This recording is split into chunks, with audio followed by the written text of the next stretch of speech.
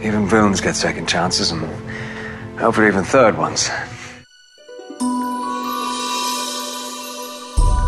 You're listening to Once, episode 187, page 23.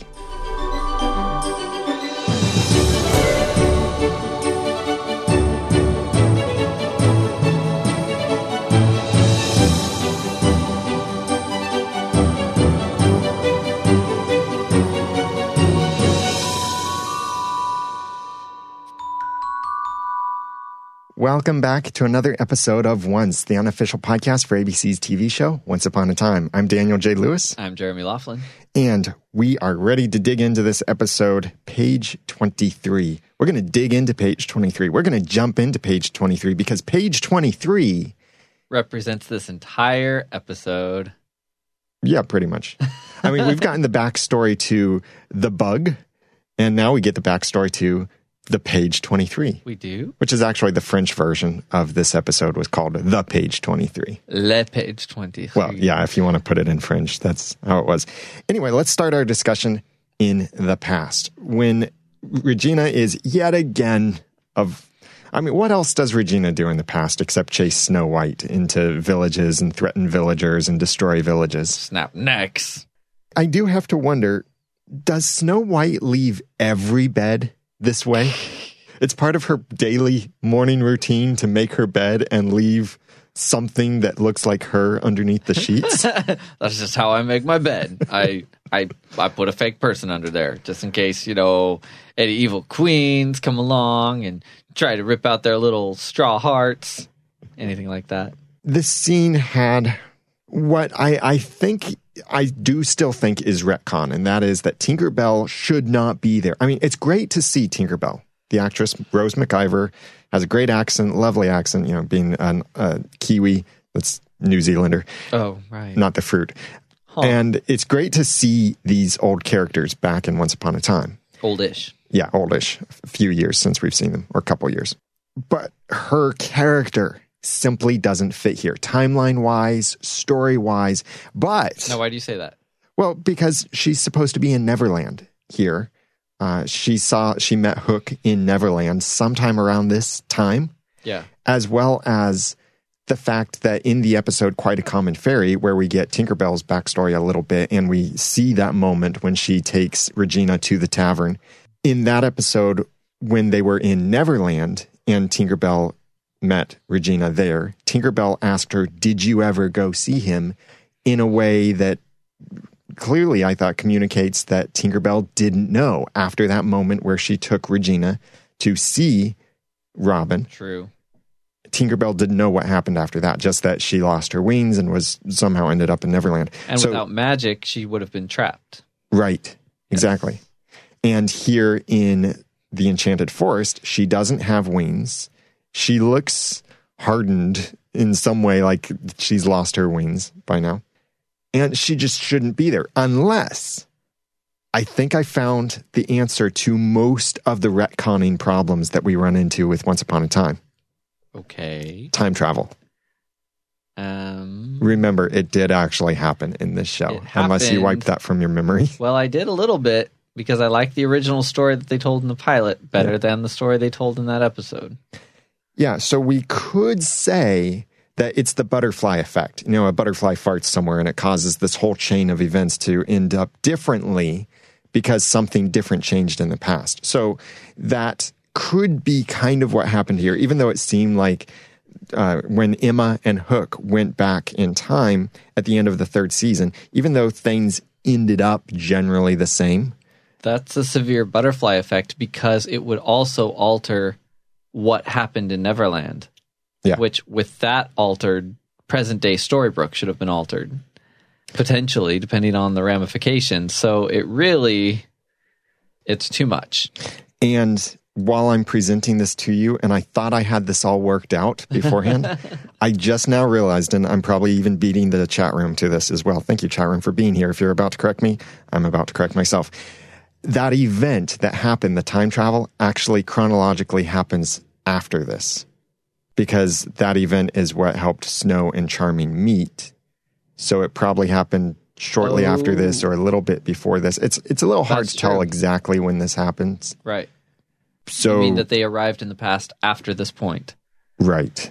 Yeah, so it's just your typical, we don't look at the timeline when we put a character in. Hashtag hire the nerd. Wow, that made it to the soundboard. Thank you, Megan. That's awesome.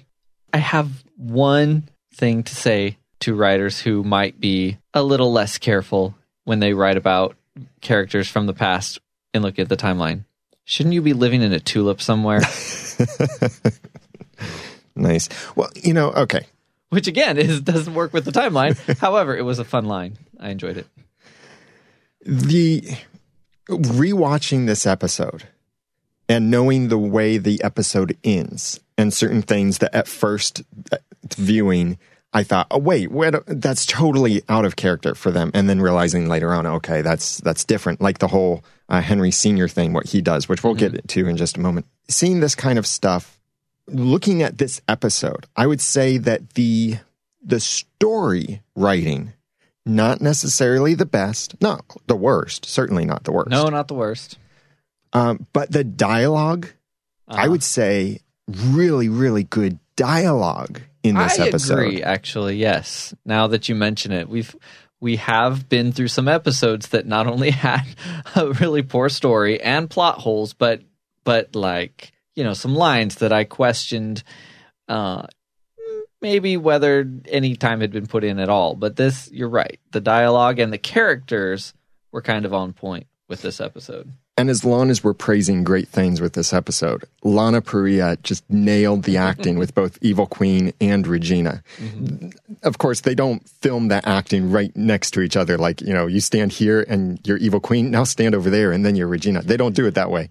But still, to be able to do the character development and the emotions the way she did in this episode, fantastic job, Lana Parrilla. And that whole thing has gotten so good in the last few years, to the point that I hardly think about the idea of split screen. It used to be so awkward when they'd put two people on a screen that were the same actor. I remember, actually, didn't I reference Star Trek Voyager last week? You might have. But that was one of the first shows where I saw them because Star Trek, I mean, it's easy to have two of the same person in the same room. Oh, yeah. It makes sense in the Star Trek universe. Star Trek, that is super easy in a million different ways. But that was one of the first where I saw the two people portrayed by the same actress stand very close to each other, and then one, without breaking the shot, walk past the other one. That was the first time I saw anything like that. I'm really making myself sound super old now. But now it's like no big deal, and they can you forget that that's the same person in two places in the same room. Well, and they are able to do that in this world because they have torn themselves apart. I got to make up for something here. Yeah, you said torn, not tear, so that I know. Doesn't so count. You have to do it again. You're right. I will have to do it again.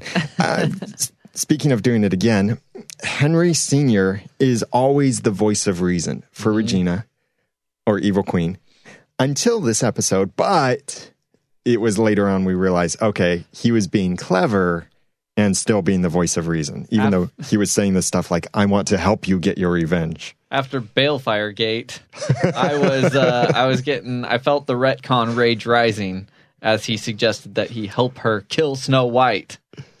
Yeah. Like, what? Not you too, Henry Sr. You're supposed to be great and mournable. And when do we watch you drink the forgetting potion?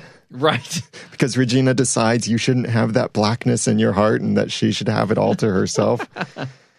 But he leads her to this light magic door, which, by the way, looks like a beautiful place for weddings. And there's even Cupid on the other side of the doorway, this nice, beautiful arch there in the forest. Great presentation for your guests. Just to, magic it there and then the guests up here. You can rent the gate and the entire realm for just 4,000 pieces of gold for the day.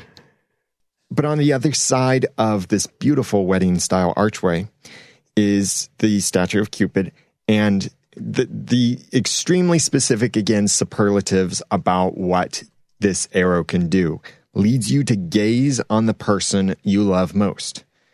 So it doesn't create love. It doesn't spark love. It doesn't add flames to love. It merely guides you to be able to view the person you love most. Which, given what happened with casting the curse, would have been a slightly awkward moment. Maybe it's a particular kind of love. Oh, yeah. So shouldn't it have landed at Henry's feet, at best? Yeah. Or perhaps struck him in the bottom. It is Cupid's arrow. Yeah. And we didn't really get a good look at the bow, but that does look kind of like the bow that Robin uses. Now, not the bow that Regina used to shoot the arrow, because she magicked that into her hand while Cupid's statue was still holding a different bow. So this could be the same bow that Robin uses. You know, an arrow fired from this bow always hits its target. What if the bow was just part of the statue? It was an actual bow. It wasn't like part of the statue. It was wooden and had string and leather wrapped around it. It looked kind of like Robin's bow. I just didn't dig into the screenshots to actually discover if it is the same bow, but I wouldn't be surprised. I think that was something we had actually theorized before, is that Robin used Cupid's bow or somehow came in possession of Cupid's bow, because Robin had this bow and he said an arrow fired from this never, or always hits at the target, never misses, whatever. He used that at Rumple's, then Rumple kept the bow, and then it found its way around from there. Maybe we did theorize that, even if it wasn't recorded. Like, it's possible. I'm retconning the podcast right now. That's about all that I had to talk about, or both of us had to talk about in the past, other than this reveal that, well, Regina hates herself. And I think that's pretty consistent with all of what we see with Regina. And what someone said on Twitter, I believe, tweeting us at One's Podcast, is that when you hate yourself, that pretty much spills into everything else in life. Yeah. That whole topic is it's one of the most gray area, fine line topics there is, because I think we just use simplified language, and I can't figure out the complicated language that would explain it better. But it doesn't seem inconsistent with her character because of who she was when she was younger and her mother and everything that happened. It makes sense that while she's filling herself with darkness, that there's also some element of self-loathing. I mean, she's got to be aware that she's everything she ever hated and more. So it makes sense. But at the same time, humans don't have too much trouble putting themselves first. So there's kind of this odd tightrope walk between, don't maybe hate yourself. Loving yourself seems a bit strong. A lot of people would disagree, but that's all semantics of language. Yeah. But yeah, I think loving others is where you should start. I don't know that just love it, because it depends on how you. I think when people hear the words "love yourself," I think everybody, without being able to express it, thinks something different. And some people really act that out selfishly when they say, "I'm just loving myself. I'm just doing what's good for me." Yeah, and the opposite of that, saying that you hate yourself, doesn't mean you're not putting yourself first, because we certainly saw that with Evil Queen in the past, is that she's putting herself first, her own selfishness, her desire for revenge, while at the same time hating herself. It's this circular kind of thing, just like I've heard about people who struggle with drunkenness and alcohol abuse, that they will feel sorry for themselves for getting drunk, and so they'll get drunk because they feel sorry for themselves. And they're creating the problem because they feel sorry for the problem. And that's what Regina is going through, basically, but with whatever torture she's putting herself under. So when jumping later into present day, when Regina says, "I love myself," it does feel and sound just a little weird, those specific words. I mean, I get the meaning behind the words. Right. But to hear those words spoken like that are a little weird. But then she's able to use that to then say, basically, "and so can you." And so it's basically like, we're not enemies of ourselves anymore. Right. Yeah. And as usual, every time we have a topic on the show, there's some weird magical aspect that makes it even less cut and dried than real life, because it's like, but you don't usually stare back at you with a different aspect of you taking center stage. Mm. But you know who I'd like to give center stage to? People who share the love week after week, month after month, episode after episode. It's our wonderful heroes for One's podcast. Thank you so much. We could not do the podcast without your wonderful help. So thank you for sharing that love. Thank you for sharing your heart. Thank you for merging your dollar bills with our dollar bills and giving us some of your dollar bills for the value that we're giving you through the podcast.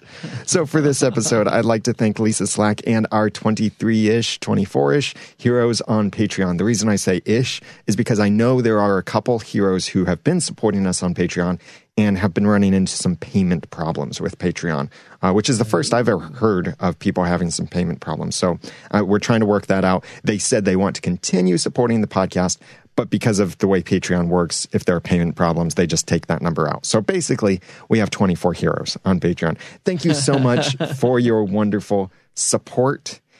We love that you enjoy this. And I heard from a listener recently who actually said they listen to our podcast even though they don't watch the TV show anymore, just because they enjoy us. They enjoy the value we provide. So if you enjoy the value we provide, even if you're still watching the TV show, then would you consider giving a little bit of value back? It's really easy. It can be as low as $1 a month or more than that if you'd like. And you also get access to stuff like the bloopers and more. Now, it does need to be through Patreon that you get access to that. And boy, coming up soon, you are going to get a dump load of bloopers in Patreon. Dump load of bloopers? Yes. So that doesn't sound like anything anybody wants. I have all At of least these. just don't ever say dump load again. I have all of these bloopers on my computer ready to be edited, already pulled and such, just needing to be edited. So when I can, very soon, edit all of these things together, then you're going to get amazing bloopers that'll make you roll with laughter for years to come. So if you want to become an amazing hero and share some of your heart with us, then please go to onespodcast.com/hero. And thank you for your support. That's at onespodcast.com/hero. Let's jump to talking about the present. Evil Queen and Witch Robin go to this graveyard. Which Robin? Wish Robin. That Robin. And I'm very glad I'm not going to have to talk about the Wish Realm and Wish Robin much longer beyond this episode of our podcast. That you know of. Yeah, that I know of, but I think it's pretty safe to assume that. Nonetheless, here in their discussion they have on the way to the graveyard, Regina does confirm that she created the Wish Realm with her wish. So it's not entirely out of the bounds of other things we've seen happen on the show. After all, it was the Dark Curse that created Storybrooke. But that's a town full of little people. Or a little town full of little people. Waking up to say, "Excuse me, Mayor?" Yes. Bonjour. Yeah, but real people were put into the town, so who cares where the buildings came from? They were real people, transferred from another realm with, like, souls. And we don't know how big the Wish Realm is. I would imagine it's not like all of Fairy Tale Land in wish form, but it's wish form. It's like this small portion of it. And that's probably simply the Enchanted Forest and Sherwood Forest. As much as I enjoyed the beginning of this season, now that we're past the winter break, I feel like some things are taking a different direction than they intended. That's just the feeling I'm getting left with. The battle we saw on the day that we saw came out very strangely. It came sort of early and kind of unexpected. And instead of a tank top, she was wearing a coat. Like, it makes it feel like they actually intended that battle to be toward the end of the season, like, you know, around May. In warmer weather.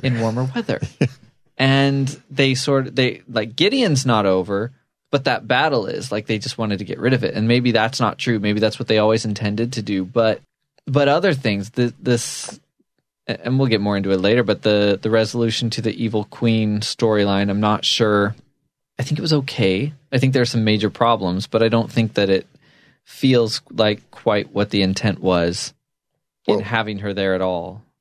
What I do like about this season is, like they promised, it's not this 2-arc season where the first arc ends 11 episodes in before the winter finale, and then the next arc goes.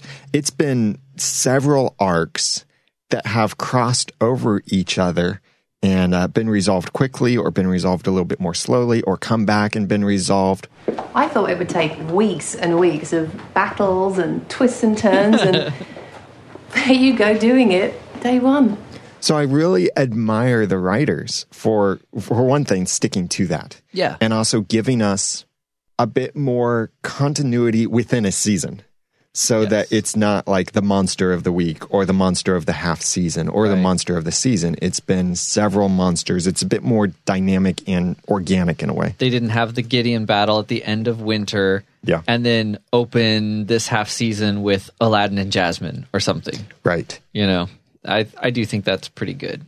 And there's stuff really happening in the town with the characters. Like Storybrooke actually matters.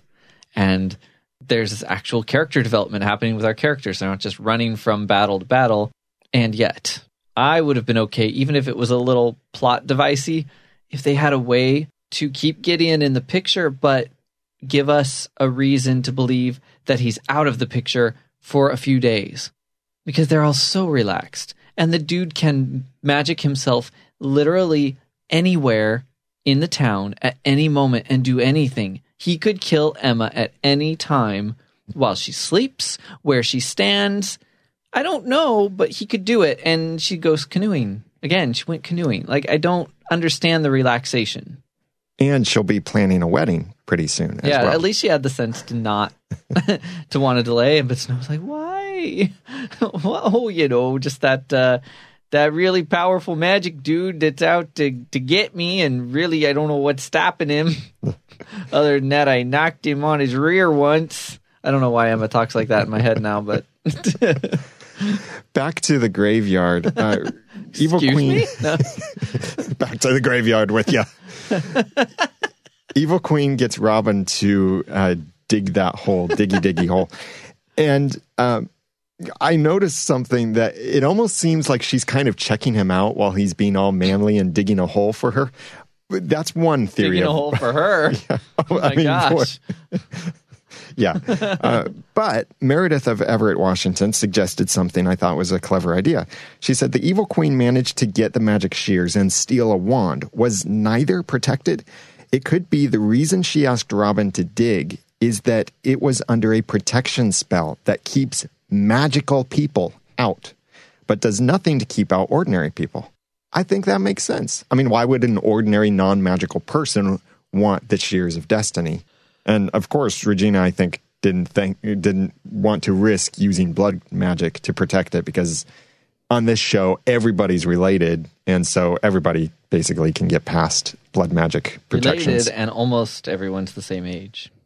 Yeah. Pretty soon, Henry's going to be the same age as everyone else if the show keeps going for more seasons. Right. Back at Mary Margaret's loft, I loved the... Okay, yeah, Snow. Back at Snow's loft. But do you want to disagree with calling it a loft? Anyway. I mean, it's an apartment with a loft. Yeah, that's true. Back at that Charming's place. How about that? Yeah, David lives there too. I love the little dynamic with Emma wearing the ring and Zelina coming in, and just to watch her like look down, look at Emma, look down, and then smile, just this big like, oh, I thought you were glowing kind of smile, and go all girly. I mean, that stuff happens all the time, but to see it happen here, and also it being Zelina, I know, the one that's all like, oh, you go girl. I'm starting to enjoy that. I can't figure out at any given moment whose side Zelina is on. It's actually starting to just work for her character. Like, she's as liable to throw a green fireball at you as go all excited girl over your engagement ring. Yeah. And be all evil about it, too, because you know she's a witch. She's a villain, maybe. But yeah, there again, this is just where they're so relaxed. I'm like, Gideon's an issue. They're always relaxing while there are issues in town, but not normal people issues. Well, life does have to go on in some way, which is kind of cool. I mean, it's neat to see the characters develop in that way. Yes. But also, what your point is, yeah, it's like, come on, guys, how about you get rid of all of the villains, close off travel between all the realms, destroy all the magical wands, destroy anything that can bring a villain back to the town again, and then you can plan a wedding. Well, they did it with the Evil Queen just fine. She was a snake in a cage. She wasn't gone, but there was reason to relax. They didn't know she could just bust out, and she had no reason to bust out until there was magic that could turn her back around. I mean, yeah, interesting theory. I hadn't thought of it. So, I mean, it was all a little plot devicey, but at least it made sense that they weren't worried about her for a while. But Gideon was around the whole time. But then when he was gone, he was just licking his wounds. He wasn't, like, gone. Yeah. So, obviously, as Hook found out. Yeah. And sad Hook on the dock, too, with his conversation with Captain Nemo. And great to see Captain Nemo back in the episode. Even if it was to say goodbye. Hello, friend, who I never talked to. I've decided it's time to leave, and I'm taking your brother, Liam, with me. Hello and goodbye. I really like the focus on forgiveness. Yes. And he did say, yeah, you could keep it a secret and forgive yourself, but seek forgiveness. And it could just be that I haven't seen the right TV shows, but I've never seen such a focus and a positive reinforcement on the idea of forgiveness as I have seen throughout the seasons of Once Upon a Time and in Once Upon a Time in Wonderland. Looking at the final couple hours of Once Upon a Time in Wonderland, spread across a couple episodes, there was so much talk about what forgiveness is and how true love is, yes, sometimes about fighting and making up and forgiving and working through struggles. And I feel like that's not been in a lot of other shows. Maybe that's because of the more family nature of the show or the more fairy tale nature of the show, and to recognize that, well, part of making a fairy tale happily ever after ending is forgiveness has to be involved along the way. Right. But I really like how much they're focusing on it. Back at Regina's house, what stood out to me when Henry was there looking for the quill and Regina comes in, she's like, you want this? Looking for this? Something I noticed with the way that Henry is talking to the Evil Queen, there seems to be a little bit of season 1 Mayor Regina that he sees in her. And remember, that's who his mother was for years before Emma entered the picture. Yeah. So yes, she was the Evil Queen and he suspected that, but there was still some level of love. And now that Henry is more mature, I think he recognizes that even more and recognizes this is still my mom, even though she's the Evil Queen like season 1. Yeah. It's precarious. It's really, there were touching and moving things in this episode, but I think that the premise that was started originally doesn't dovetail well with where they ended up. She's fake. Her heart was ripped out and crushed, and she went on living because she's not real. She was created by magic. She's not his mother. And she has a darker heart than Regina ever had. And would seem, the way they originally set it up, to not be capable of love. And she didn't act like she really loved Henry early on. I know that that's not really the concept they drove us around to, but it's still very strange to be like, yes, we created an entire duplicate, an actual duplicate of a person with a simple potion. That's a really potentially bad precedent to set. Remember, and Reese points this out in our chat room, remember that no matter what anyone tries to tell you, I love you. She said that to Henry. And Reese points out that it reminded them of season 1 when Regina said that in the finale of season 1. And I remember that too. Remember when Regina thought, oh no, the curse is broken. Everyone knows I'm the Evil Queen. I need to tell Henry that and then run and hide in my fortress of solitude. Yes. So this part of the season, Evil Queen has really been old school Regina, not newly created separate Evil Queen, which she was last in the beginning of the season. The one who would sing about tearing yourselves apart. The one who would say things like posture is self-respect. She's been different. I'm okay with it, but it's, and that's part of the other problem. I'm not that invested either way because I don't see her as real. She didn't even end up in the real world. She ended up in the wish realm. Right. But no, I would say that she's a real person because she's made from part of a person. It's not like, well, you could say everyone in the wish realm except Robin is not a real person somehow because they were all made up that from better be true. Magic. Yeah. But here she was a part of Regina that was ripped out and made into a second person. So I wouldn't say that she is not real. I mean, she is, and we've seen that throughout the season. She is now. I feel like the original idea was perhaps to have an evil queen as a villain for fun, and she would be extra evil, and then they would have to defeat her, which would probably have been with the sword. They would have killed her, and I think somewhere along the lines they just went, not sure this is a great thing that we want in the story. Maybe they even thought, and this I would agree with, of course I'm supposing lots of thoughts, but to play devil's advocate against my own thoughts, maybe they realized if in the end Regina pulled out the dark parts of herself and killed them with a sword, is it really a redemption story? Yeah. So maybe that, I don't know. I just don't feel like this was what they had in mind when they created her. Well, and we never got to see Regina succeed in making everyone tear yourselves apart.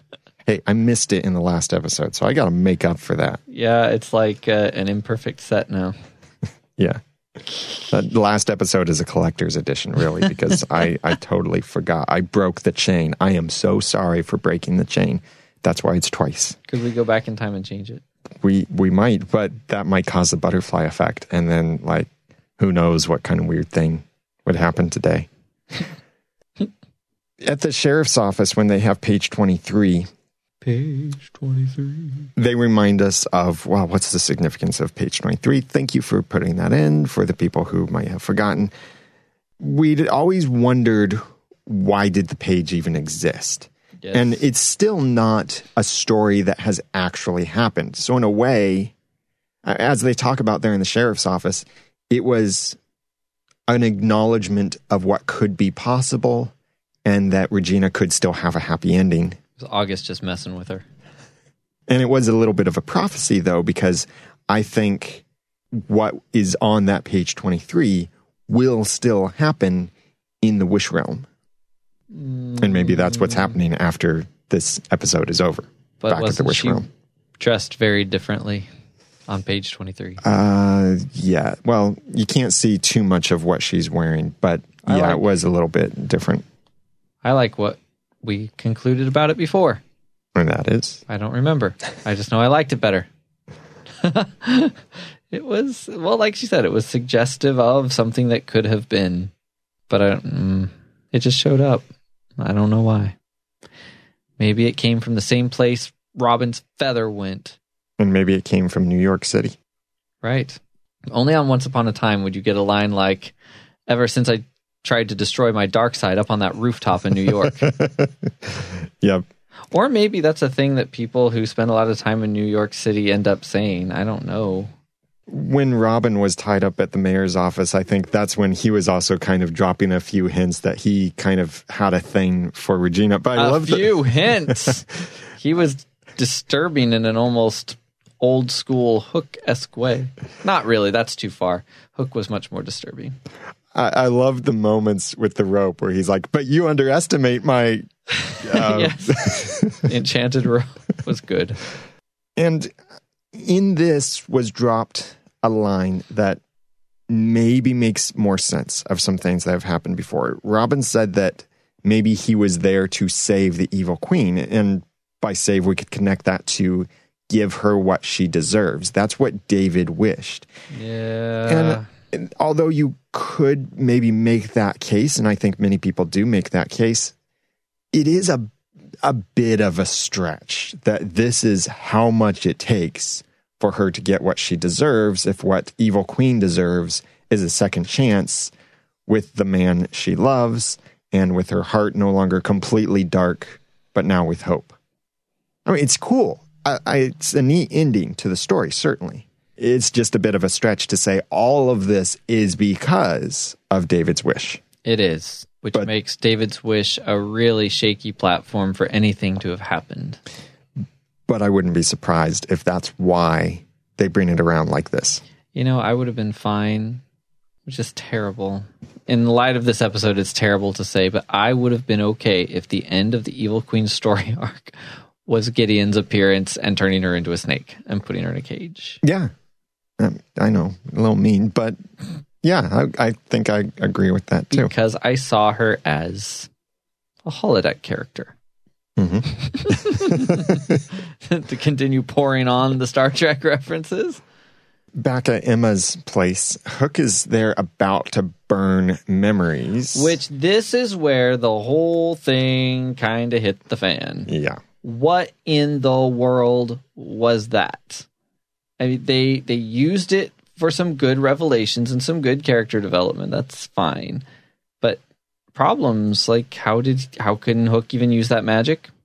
I don't understand. I thought his logic at least was somewhat okay.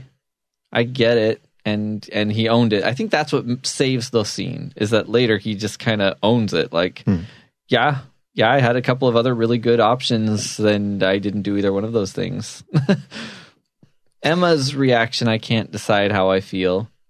Well, talking about the fact that he was able to extract his memories, Terry also pointed out that the first time we saw that happen was when Mr. Gold, back then, or Rumpel, really taught Emma how to use her magic in order to extract the memories from Pongo so that they could discover that it was the evil queen who actually had captured Archie and taken him to her ship. Yep. Oh. Yeah, it was the whole thing where Emma had to really learn how to use her magic. And also the only time we've ever seen people work with the Dreamcatcher as a way to remove or return memories, magic was involved in some way. And then here Hook does it with no problem. Yes. No. It frustrated me. And it was so out of left field, I felt like I missed something. Mm-hmm. It's like, how did he get a Dreamcatcher with the memory? Has Emma just had that sitting around her house the whole time? I don't understand. Well, remember, Emma had a whole bunch of Dreamcatchers around. I figured it out, but the first impression of that scene was sort of, well, she had it the whole time anyway. Well, no, she didn't. He put it in there, which is worse because it makes no sense. And whoever said that? So is he sitting there watching it like, what did I do this for? Oh, that's a terrible memory. Yeah, like, does he not remember? But then without putting it back in his head, he still seemed to remember it. What could have made more sense here is to see him sitting with it by the fire, no memories displaying on it, but his just sitting with it by the fire, and Emma being like, are you about to try and remove a memory from yourself? Why would you do such a thing? And all of that. I mean, yeah, then she wouldn't know what the memory was. It would have given him a chance to tell her later, though. Yeah. And it would have made more sense with the rules of magic or the rules of the story, basically. But they didn't do that because they didn't. #hire the nerd. I guess we were supposed to assume that by this point she's reviewed the pages that August gave them, and that's why she knows what David's father looked like, because otherwise she shouldn't know. Yeah, that's what I assumed too. Even though we never saw Hook give those pages to Emma, we can assume that he did because August gave them to Hook to give to Emma. So if he kept them, everyone would know he's hiding something. How come his killing David's father was not in the book? Because I thought the author wrote the book And the book contains everything that happened. Well, not everything that happened. It contains the highlights of certain I characters. call that a highlight. That was the part about how he actually died. But And it had Hook. the reason, and I believe, we talked about this. I don't remember in full discussion or initial reactions, but the reason it was even in the book at all was because it intersected with Pinocchio. And it was part of Pinocchio's story. It's not really part of David's story, not part of Hook's story that was being told in the storybook. So if it wasn't for interacting with Pinocchio, then David's father wouldn't be in the book at all. That was what I got from that anyway. I believe that A likely story. Emma is totally justified in being more angry about Hook trying to cover up the crime than the crime itself. Yes. I am waffling. I don't know how I feel about her taking off the ring at that moment and acting like he's a different person than the person she agreed to marry. Well, Like, okay, I get that you thought you were both beyond that, but let's be honest. Nobody in Storybrooke is beyond keeping secrets, no matter how many times they all admit to each other that it's a really bad idea. Take the Charmings, for example. I don't know. He was being so honest with her in that moment. He was going to do the wrong thing, but he was really honest and open with her in that moment. And I don't know what I think about taking the ring off at that. well, go back to listen to episode 285 of One's Podcast over at onespodcast.com/285 and hear my tear-jerking story. And it's so similar. It's what drives me crazy that here, I mean, Hook was caught, so he wasn't here confessing. And in my case, it was I confessed outright. But it was still, the core problem was this was a secret. It undermined the trust in the relationship, and relationships have to start with trust as a foundation. A good relationship really can't start without trust as a foundation. So with Hook and Emma here, the trust is seriously being undermined and destroyed. And that's why Emma basically says, I thought that we could trust each other. That's basically what she's saying. And until we can both fully trust each other, you need to take this ring back. Right. And she didn't make it final. She didn't, maybe overreact. I can see it. I think I more wish that he had just told her. Right. And she'd forgiven him and trust was maintained and they just moved on that way. I think that would have been cool, but maybe not as dramatic, I guess.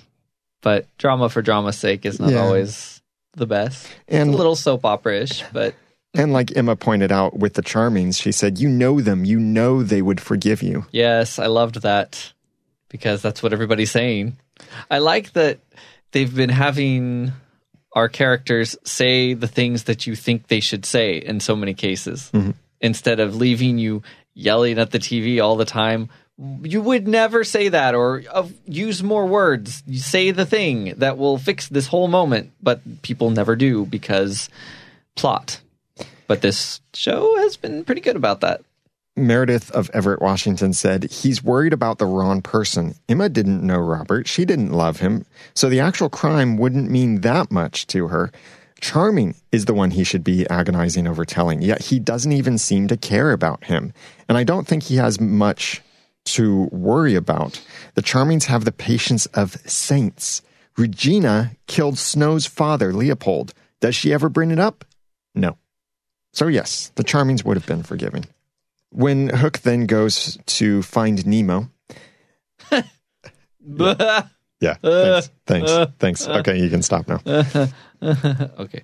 Their dialogue, just, again, fantastic dialogue written in this episode. So even if you don't enjoy the storyline, I think this episode totally respectable for the dialogue and hearing what Hook says to Captain Nemo, and Nemo being the good friend that, by the way, the casting for Nemo, they picked a great guy, Farran something. He plays that part really well, like the wise guide, the wise sage in a sense, but who has been there before. and gone through the same journey. And now he's speaking with wisdom on the other side of things, recognizing equal placing, but at the same time recognizing don't make the same mistakes. Yep. This was the second scene of the episode that had me rather agitated, but does not have me agitated anymore because they did not leave it that way. Hook running off because he's not the man she needs him to be was dumb, but he didn't stay there. He didn't stay in that frame of mind. He didn't mean to leave with Nemo. So, and it wasn't going to be a final running off.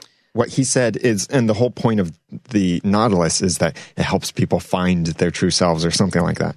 Maybe not final, but he wasn't saying goodbye. Yeah, that's true. And he wasn't telling Emma what he was doing, so it was running off, and it was not good. Yeah. And if they had left it that way, it would have been very pedestrian and very frustrating and very, very soap opera-like. But they didn't leave it there. Mm-hmm. They set up yet another cool thing. So it's okay in retrospect. And speaking of cool things, really cool to see Regina and the Evil Queen dueling in the mayor's office. And also see... I ask you, how many times have we had one character approach another one sitting in the middle of a room in a chair tied up only to have a poof of smoke or some such thing, and it turns out it was kind of a trap, but you knew it and you walked right in. It's a trap. Usually it's at Granny's. Yeah, that's true. But it was great to see Regina using the apples as a weapon. That was fun. And the apple basket. And the vines in her office wallpaper. The last time, and we have seen her use that before. Well, that's where they came from. Season 2, episode 1, 201, Broken. She used the vines to capture David at one point. Ooh. So that was really cool. I thought at first that's the first time we've seen it. But then I realized, no, it was earlier on. But then there were the shears. Yeah. Which I don't know if I would call the two of them each other's destiny. So I don't know. We knew all along that there was no clear how the shears work. This is just still not something that I ever thought was going to be what they were used for. You mean they didn't go to the enchantment under the sea dance and Regina say to Evil Queen, "You are my destiny"? No, nothing like that. Okay, you know you got that joke out there. We know you're laughing. Can you clue me in here? Back to the Future. Oh. Okay. The heart thing. What did you think about that? The merging of the two. I thought it was beautiful, but didn't have the foundation from the story to make it deeply meaningful. Because I think anyone who's been tracking with the story went, wait, she's got a heart. Yeah. How'd she get a heart? Yeah. And also, the thing that just kept running through my mind through the whole rest of it, as cool as it was, and as well as Lana Parrilla can pull off whatever they give her to do, why did we end up with the Evil Queen thing culminating in a second accelerated Regina redemption story arc? Mm-hmm. Like, okay. I don't know. It was too easy. All that darkness, Regina's struggle was a real thing. Yeah. And boom, Evil Queen's just, oh, yeah, I get that. Just inherited it all. Yeah, she inherited not just the capacity for love, but like all the progress and all the learned lessons, which really she has the memory. So if they balance out the darkness in the hearts, that I almost wish they had just never introduced as a thing anyway, because the whole story would be a lot more easy to, without a physical darkness in everybody's hearts, the story could make a lot more sense, and they could play with gray a whole lot more than they do without destroying their own mechanics, but whatever.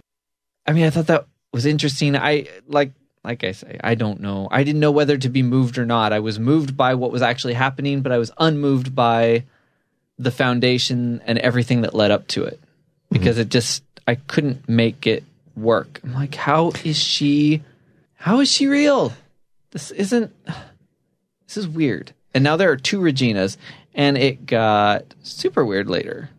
Yeah. And going back to what I said earlier, storyline of this episode, not so good, but the dialogue, fantastic, and character development, great. And when Evil Queen said, now let's finish this time it meant something. That foundation was there. When she said it to Zelina, it made absolutely no sense whatsoever, as I went on and on about back in the day. Oh, yeah. But this is what I'm talking about. This actually meant it. I like the symbolism in seeing them both clean up the mayor's office afterward, when they've calmed down and the hearts are now shared certain things with each other, not completely merged. I thought initially it was just like a complete copy to copy sort of thing. But no, it was, Regina said, I took some of your darkness, I gave you some of my love. Right. Or some of the love. It would have, except that it would have been even more weirdly redundant. I feel like Evil Queen should have probably needed to go off and stew about it for a little while. It was almost like a curse had just been lifted from her, and she was just like, oh yeah, I'm kind of Regina too. Huh. It was like all she could feel was love. She was more passive than separated Regina. Well, all you need is love. Love is all you need. And that helps get the job of cleaning the mess up in the mayor's office, too. And then we go to... I'm laughing at Dachshund. He wants to give me a forgetting spell, so I saw that. The show. That's awesome. I need it. No, because then I'll watch it, because I forgot, and then I'll just go through it all again. Well, if you did drink a forgetting potion and you forgot the seasons before this season, then we wouldn't have as many storyline problems with this season. Do you think the writers have been hitting the forgetting potion a little too hard? Know what I mean? Imbued with much dark forgetting potion, maybe? Sheesh. And speaking of writers, back at Granny's, Henry has then the quill after Evil Queen comes back. What do you think of using the quill again? Okay, thank you, Jeremy. The quill is so meta because it kind of is used at lazy writing moments, and it is in itself portrayed as lazy writing. Henry is a lazy author. What did the page actually say? The Evil Queen went to the place where she could get a fresh start. Come on, Henry. You have the ability to shape this for her. Like, what? Just that. It means nothing. He doesn't even know what it means. He just writes the one line, and plus it was a technicality anyway to be able to use it. I thought, speaking of technicalities, that it said the place, not a place, but the place, as if there's only one place. Well, maybe there is.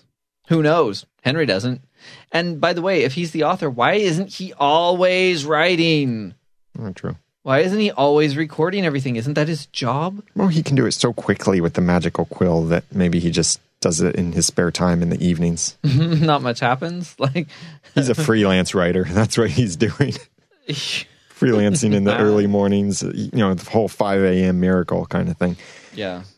I love that Regina pointed out, I was redeemable.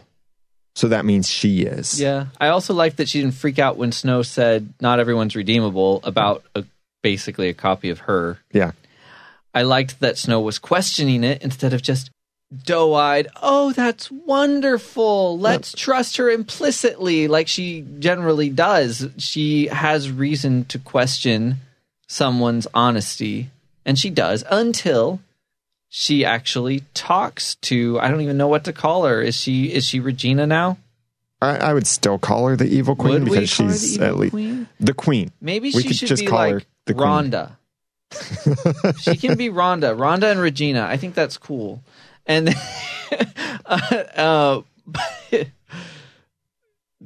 but I liked whatever she is, however she arrived at this redeemed spot. I liked that Snow had the discernment. I just sort of liked what they communicated, how Ginny Goodwin just sort of said everything with her face as she listened to Rhonda apologize. The name Rhonda, by the way, means good spear. So maybe potentially fitting with her. Take that as you will. She hopes that she won't be ripping anyone's heart out anytime soon. She's not real sure.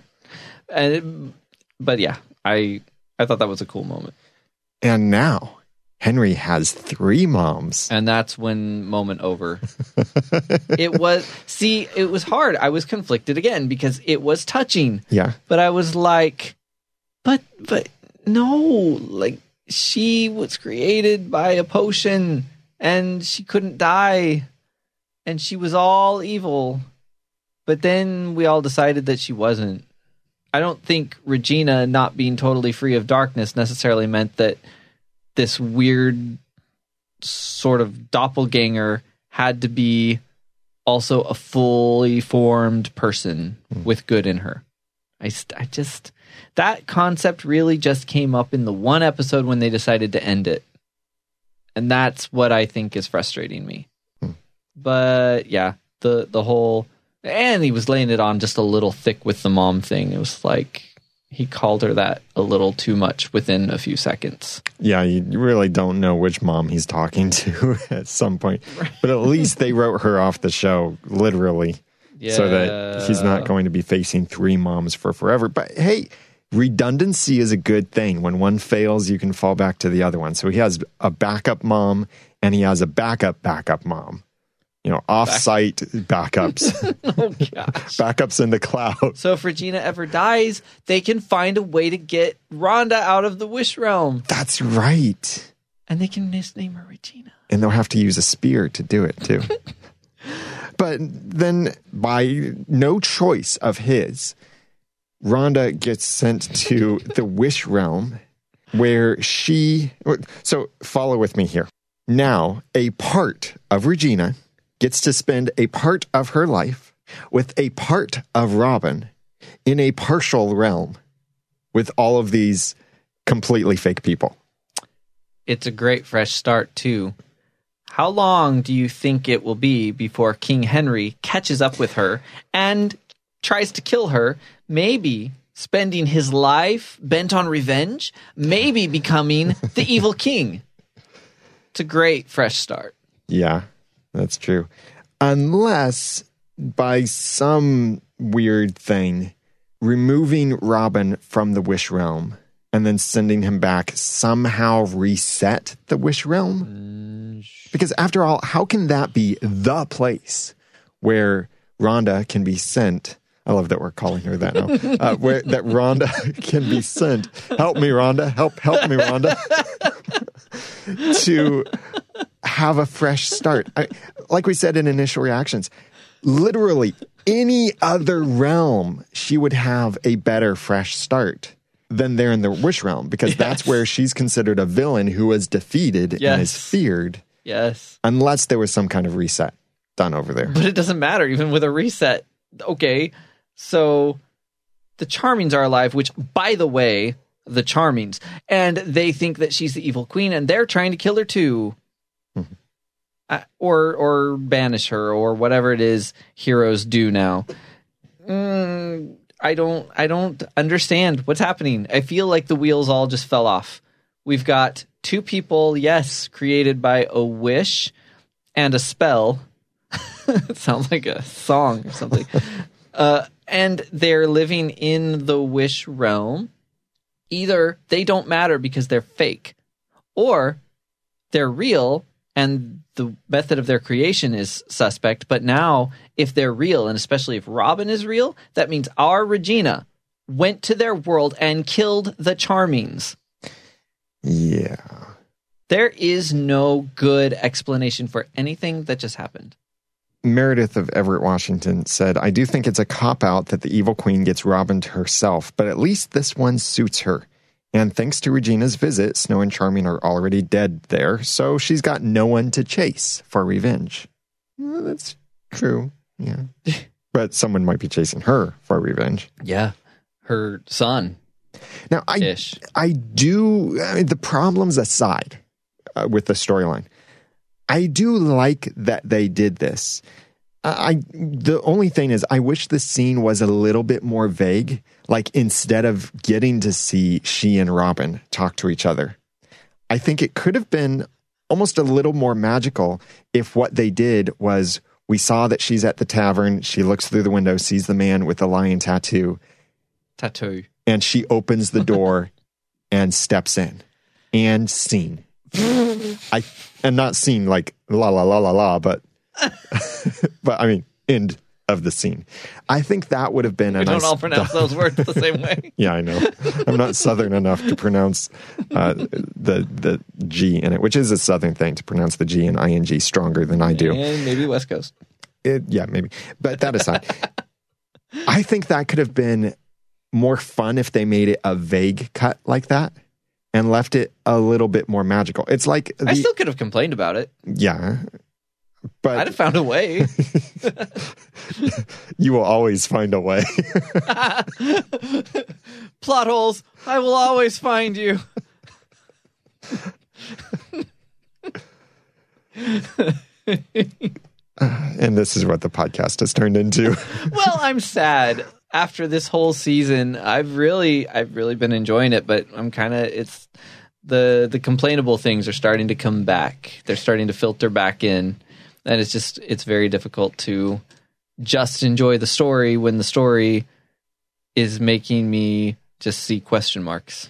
Yeah, and it's almost getting to the point where you have to ignore certain plot holes, just like and I had this Twitter conversation with someone through our Once Podcast Twitter account. We've had to ignore the plot hole for years of, how does Storybrooke get its power? What about tax? Where do they get food? And all of that kind of stuff. We've had to ignore that for years. But but enchanted rope. So I'm kind of okay with it. Okay. Cell phone service is a little weird, but still, there are enchanted things. Well, it's all the friends and family plan, all for the entire town, so they get free calls, unlimited to each other. That was before the days of free unlimited calling to everyone and unlimited data to everyone, which... You see all those commercials during Once Upon a Time anyway. If you watch it live, you're really not missing much. Back on the dock, Hook and Snow are there. And as I think it was Meredith of Everett, Washington, or maybe someone else, had pointed out that we've never really seen Hook and Snow get a nice moment with each other, a good conversation, this family sort of relationship conversation. Yeah. And we got a nice one here with them. It is funny how Ginny and Josh managed to pull off the parental air while being the same age. Yeah. And it's funny that here's Snow, and it's snowing. And she did say, it's cold out here. Go home. That is actual snow. It was actually snowing in that scene, as well as the other scenes in this episode where we saw snow. That was actual snow, since they filmed this in Canada and they film it in the wintertime, or at least this episode was filmed in the wintertime. So that's real snow and real breaths that you see coming out of people. It's not CG. Not CG breath? Yeah, that was actually a complaint someone had back in season 1. And Jane Espenson talked about it in one of the extras, the commentary on one of the episodes. I think it was 7:15 a.m. that she talked about it out. She said some people were tweeting and saying like, oh, why'd you have to go in and put a breath there? It looks so fake, but it was an actual breath. Some people think everything looks fake. But yes, I loved this conversation, and I loved that Hook wasn't too thick-headed to actually take what she was saying. He didn't just turn around and be like, well, it's too late for that, and then go get on the sub and leave. He did get on the sub, unfortunately, but... Wrong place, wrong time. Yeah, he was going to stay, and that was good. That was the right choice. Although, I suppose it doesn't matter whether he got up back on board or not. Gideon could have put him there. Which, again, the poofing, the magicking. Gideon was not a dormant threat. Gideon was an active threat, and they should have been acting like it. Mm-hmm. And why? Why remove Hook from the picture? Is it because this makes a hopeless Emma, and a hopeless Emma is easy to defeat? I think he wants to put her under a curse that only true love could defeat. And Hook being away won't be able to defeat it, you're saying? Right. But he's going to come back. Depends on where that sub is going. That's true. Captain Nemo did say to make sure they got everything because he didn't know the next time they would see land again. So they are prepared. They are. Hint, hint. They are subtly prepared to be gone for a really long time. Subtly, which has the word sub in it. Subtly prepared. Stretchy sub. And we go to sad Emma. Sad Emma. I just, They're doing it well, but it's still kind of soap opera-y. The misunderstandings, the drama, he left, but then he didn't really, but then he did, and he didn't tell her what he was doing, he didn't say goodbye. Now she just has to wonder. Ugh. But I have confidence that it will be wrapped up more quickly than it feels like. Oh, I'm not so confident in it. Because the way that they're portraying Emma, and I've thought things like this before, so I know I could be completely wrong. Recognizing that the end of the season is near, and possibly the end of the series. We don't know, but we will have a podcast if this series continues on into a 7th season. The side note, the theory right now is that if we get a 7th season, it might be like a half season, and then that would be the end of Once Upon a Time. Which could be good if they can't resolve the show completely at the end of season 6. And the writers beg ABC to get half a season so they can complete the story.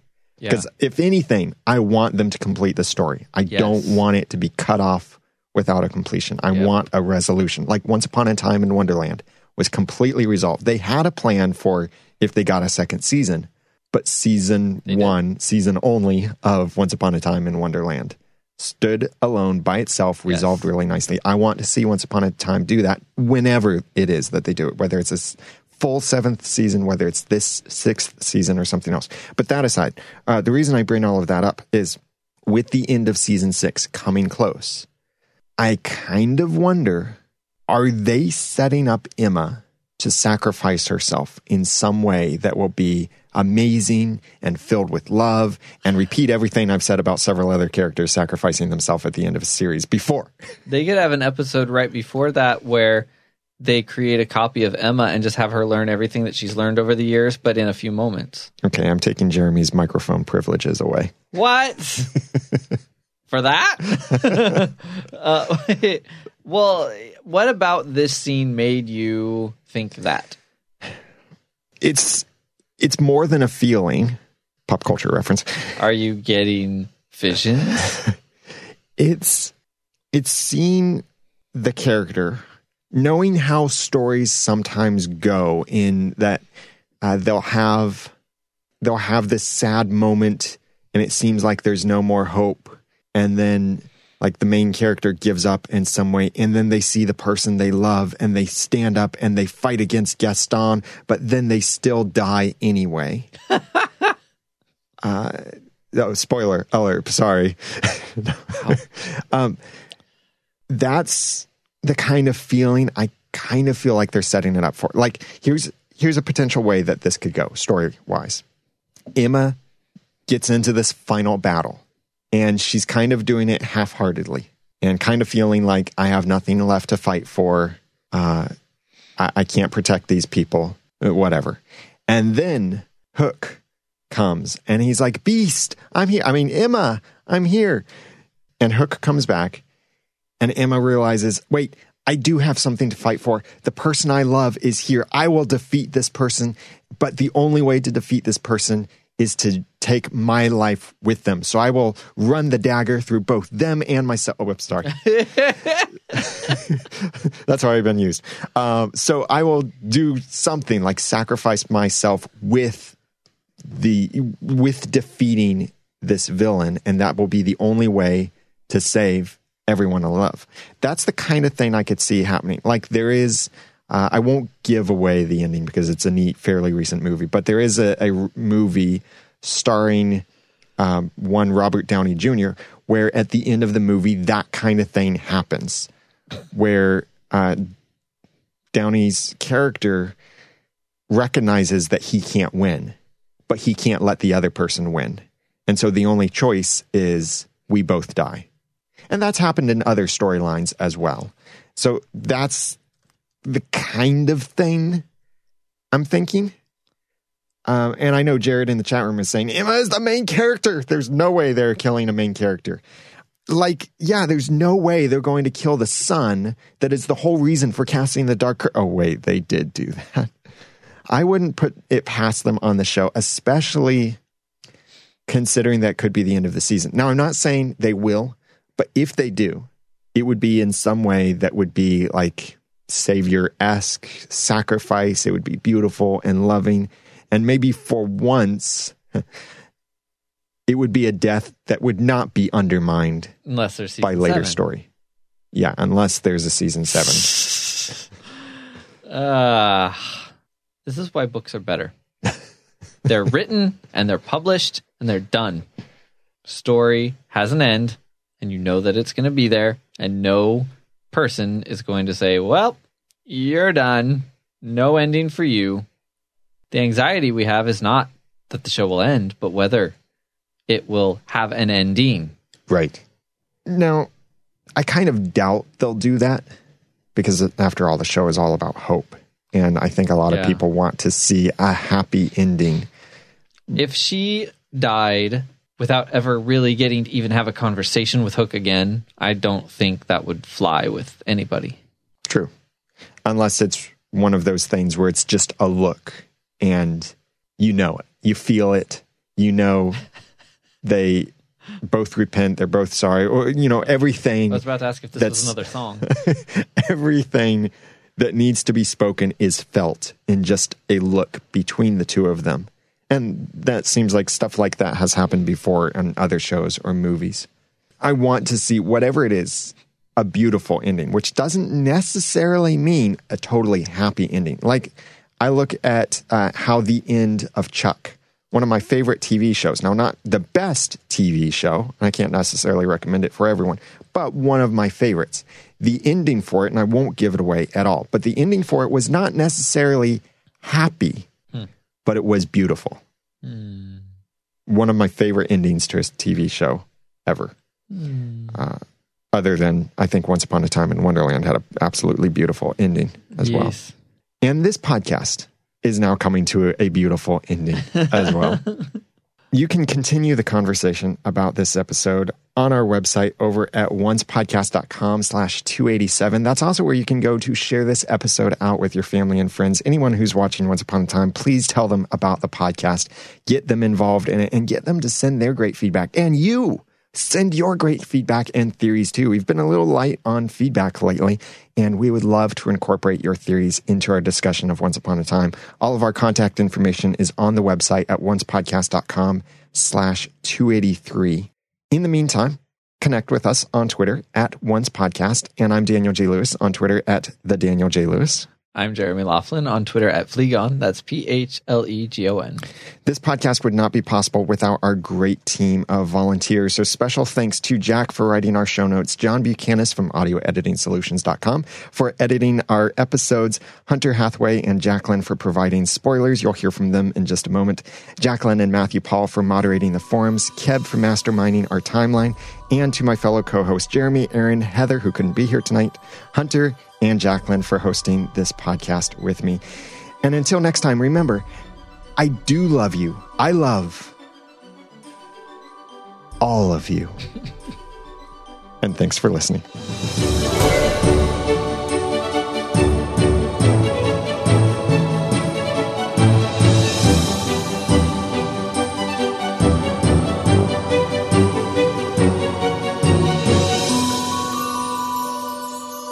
Once Podcast is a proud member of Noodle Mix Network. Find more of our award-winning and award-nominated podcasts to make you think, laugh, and succeed at noodle.mx.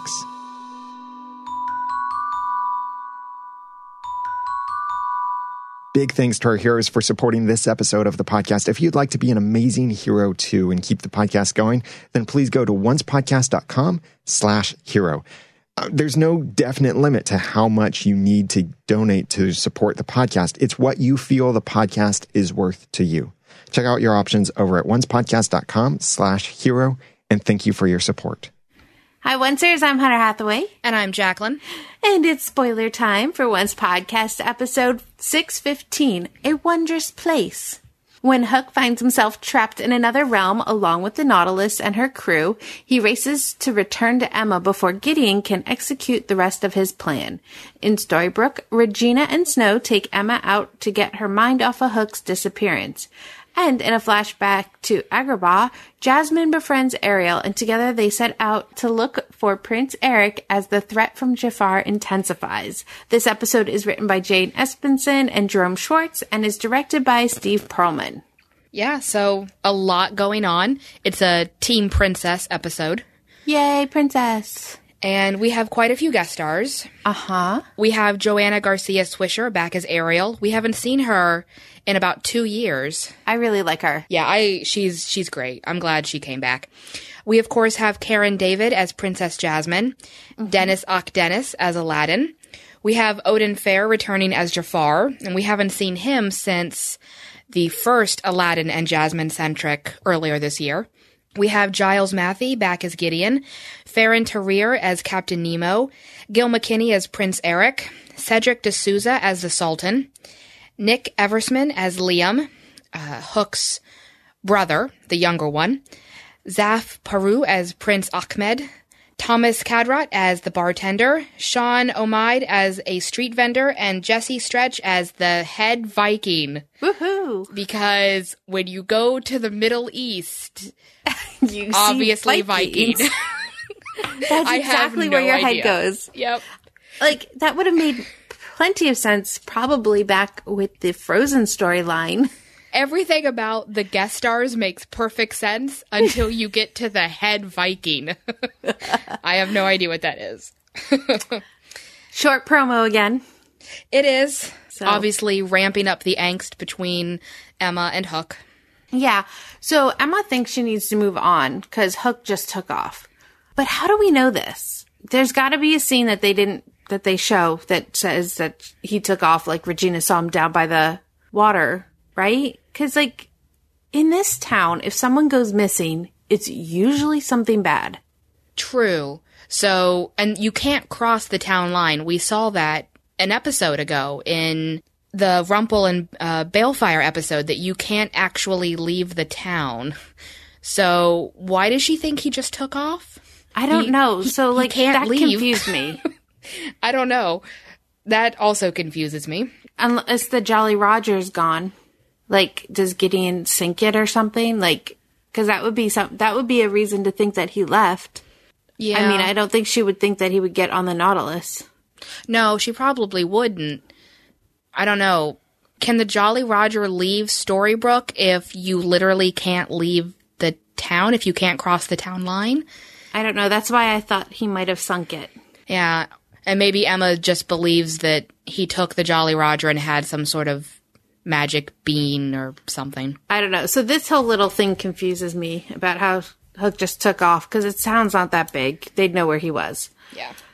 And Hook just wants to get home to Emma since she's in danger, and she thinks that he abandoned her, and I don't know how that he knows that.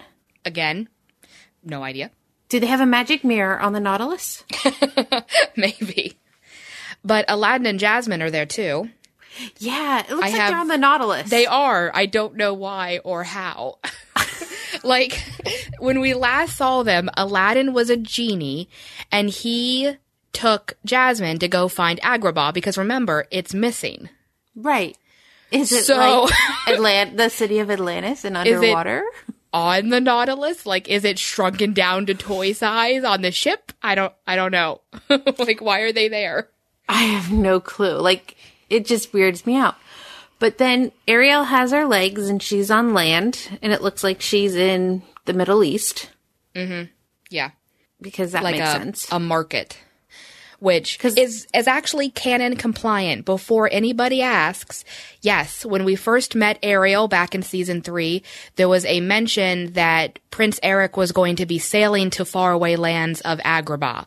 So, okay, this flashback must take place pre-Dark Curse, after her voice was stolen.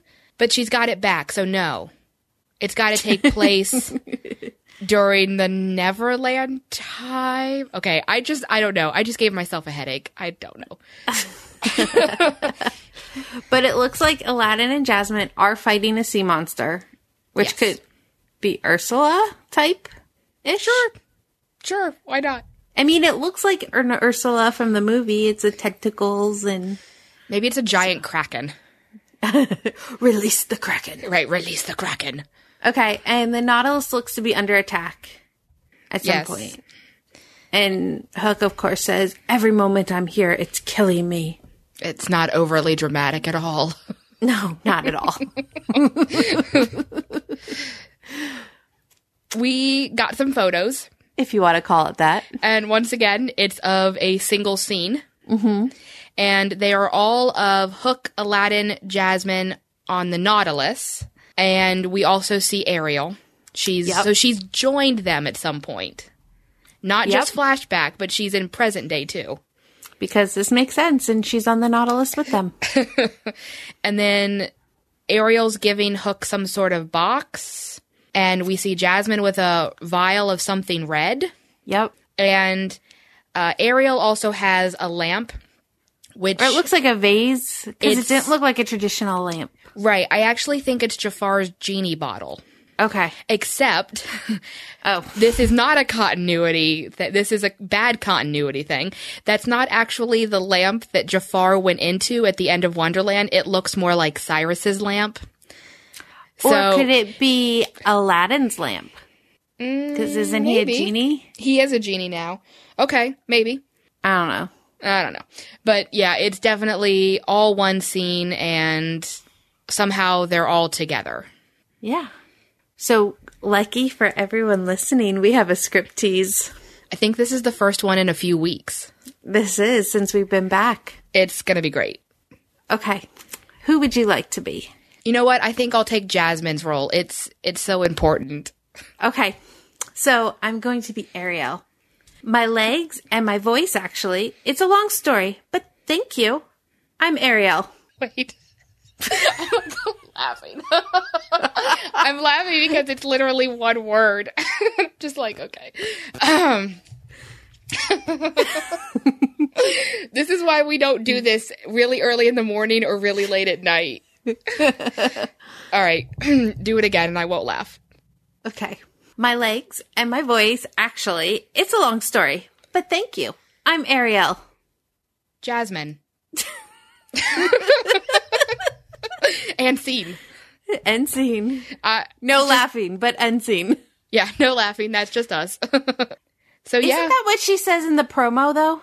Or something like that? Oh, maybe. I think that's part of what was said in the promo. Because the I'm Ariel part is the part she says in the promo. Yeah. And this has got to be the flashback when they meet. Yes. In Way to go, guys, for giving us promo stuff. You should have given us something original. So that's about it for the episode. Yeah, it is. We didn't get a whole lot, but there's a couple interviews, but they all talked about last episode. Yeah, they're all really just about, Hook and his journey trying to come back to Emma and teasing their happily ever after, and Lana for the Reginas and the Evil Queen. Yeah, so nothing big there, but they are still filming the finale. Mm-hmm. Last week when we talked, they had just started filming the finale, and we had a few photos from that. And just to recap those, they're very strange. Yes. Because we see Henry walking around Storybrooke, and he's got his Once Upon a Time book, and we see characters like Archie and Pongo and Granny. And then suddenly, without warning, Henry's on a stretcher being rolled into an ambulance. And then later we see him in a neck brace. Yeah. Like, how badly hurt does he get? I didn't think that he was part of this fight. Right. I don't fully understand that, because the Black Fairy and Rumple are around when Henry's being rolled into the stretcher. And the Black Fairy actually looks really, really concerned, like she's upset that Henry got hurt. And it looks like she's driving Regina's car in one of the photos. Yeah. With gold? Gold. Yeah, so I'm not really sure what's going on there. But it looks like Allison Fernandez is having a great time. She is. She keeps taking photos of herself with various cast members. Yeah. And, you know, there's a rumor going around about who her character is. Ooh. And the rumor, and before anybody yells at me, it's just a rumor, but they are saying that her character is going to be the daughter of Tiger Lily and Captain Hook. Oh. Now, I kind of think there are some issues with that. Meaning like she's a Latina and they're not? Yes, that is definitely one of those issues. But, you know, those are rumors that I'm hearing from set. So I don't know. Maybe. But, I mean, so yeah, she's Latina, but if she doesn't talk like one, then that's fine. And I could see where they're going with it because of the darker skin and everything. Yeah, I mean, it wouldn't be the first time that they've played fast and loose with the race of a character. I mean, Lily comes to mind. So, again, maybe. Maybe. That'd be kind of interesting. And then the other photos were from a scene of Emma, Regina, and it looks like they're taking Henry to school because we see a lot of other school kids and he's in his uniform. And it's actually... he is not old enough to go by himself. I know. He's only like 17 or 18, you know. Yes, mommy still has to walk him to school. But they're actually really sweet photos. There were a lot of really cute ones of Henry and Regina, you know, hugging, and it looked very sweet, actually. Yes, it did. With lots and lots of school kids. Because where do they all live in this town? I don't know. Because you never see them any other time except for at school. Nope.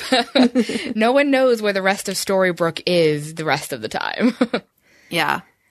So that's about it on the filming shots that we have. But you just started coming across some interesting news. Yeah, so right before we started recording, some reports started coming out confirming that Ginny Goodwin and Josh Dallas will be leaving the show at the end of season 6. I would take this with a small grain of salt. I mean, when I say confirmed, I don't mean that it's from Adam and Eddie. It's not from Ginny and Josh themselves. It's from other sources. It does, however, seem to match up what we've been talking about for quite a while in that they were not part of the contract negotiations along with Jennifer Morrison, Robert Carlyle, Lana Parrilla, and Colin O'Donoghue. And they have talked about taking the show in a new direction. Yes. And I think that new direction is going to be short several cast members. And Ginny and Josh were actually always at the top of everyone's list of who would leave. But, you know, it's still pretty sad. They've been with us since day one. They are, I mean, come on. It's Snow White and Prince Charming. I know. That's kind of sad. I really like their characters.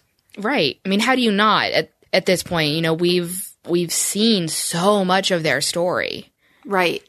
So, like, just to cut them out completely would be hard, but maybe they might come back as a guest star? Yeah, I think if they were to be asked back for an episode, I think they'd say yes. They're still such a big part of the show. You know, how do you not have Emma interact with her mom and dad every now and then? Right. So, it will be sad to lose them. But if you think about it, too, they do in real life have 2 young kids, so they probably want to spend some time with them. And I don't know, did Zootopia get a sequel? Yeah, it did. So, yeah. I'm sure Ginny's going to be busy. Yeah, she's a great voice actress. So. Oh, God. If you guys haven't seen Zootopia, you must see it. Yes, very immediately.